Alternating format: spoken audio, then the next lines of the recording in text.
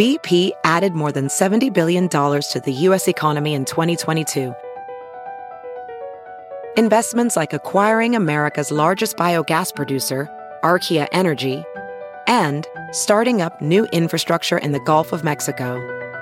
It's and, not or. See what doing both means for energy nationwide at bp.com/investing in America.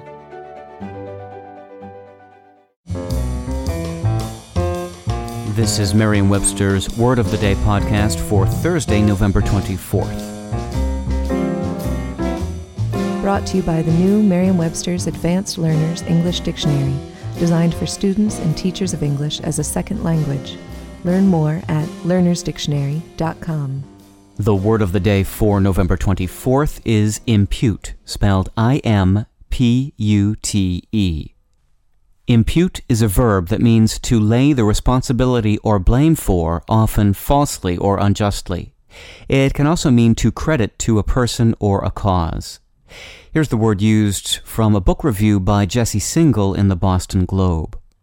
Rosenberg wants us to let go of the many illusions that define our conversations about life and science. We impute purpose to things that lack it. We act as though history and culture can be explained in terms of sweeping general patterns. Impute is a somewhat formal word that is used to suggest that someone or something has or is guilty of something.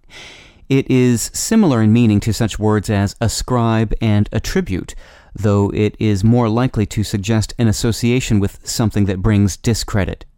When we impute something, we typically impute it to someone or something.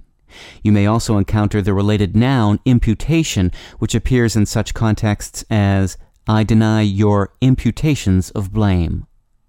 I'm Peter Sokolowski with your Word of the Day. Visit the all-new learnersdictionary.com, the ultimate online home for teachers and learners of English. A free online dictionary, audio pronunciations, custom study lists, and interactive exercises are available now at learnersdictionary.com.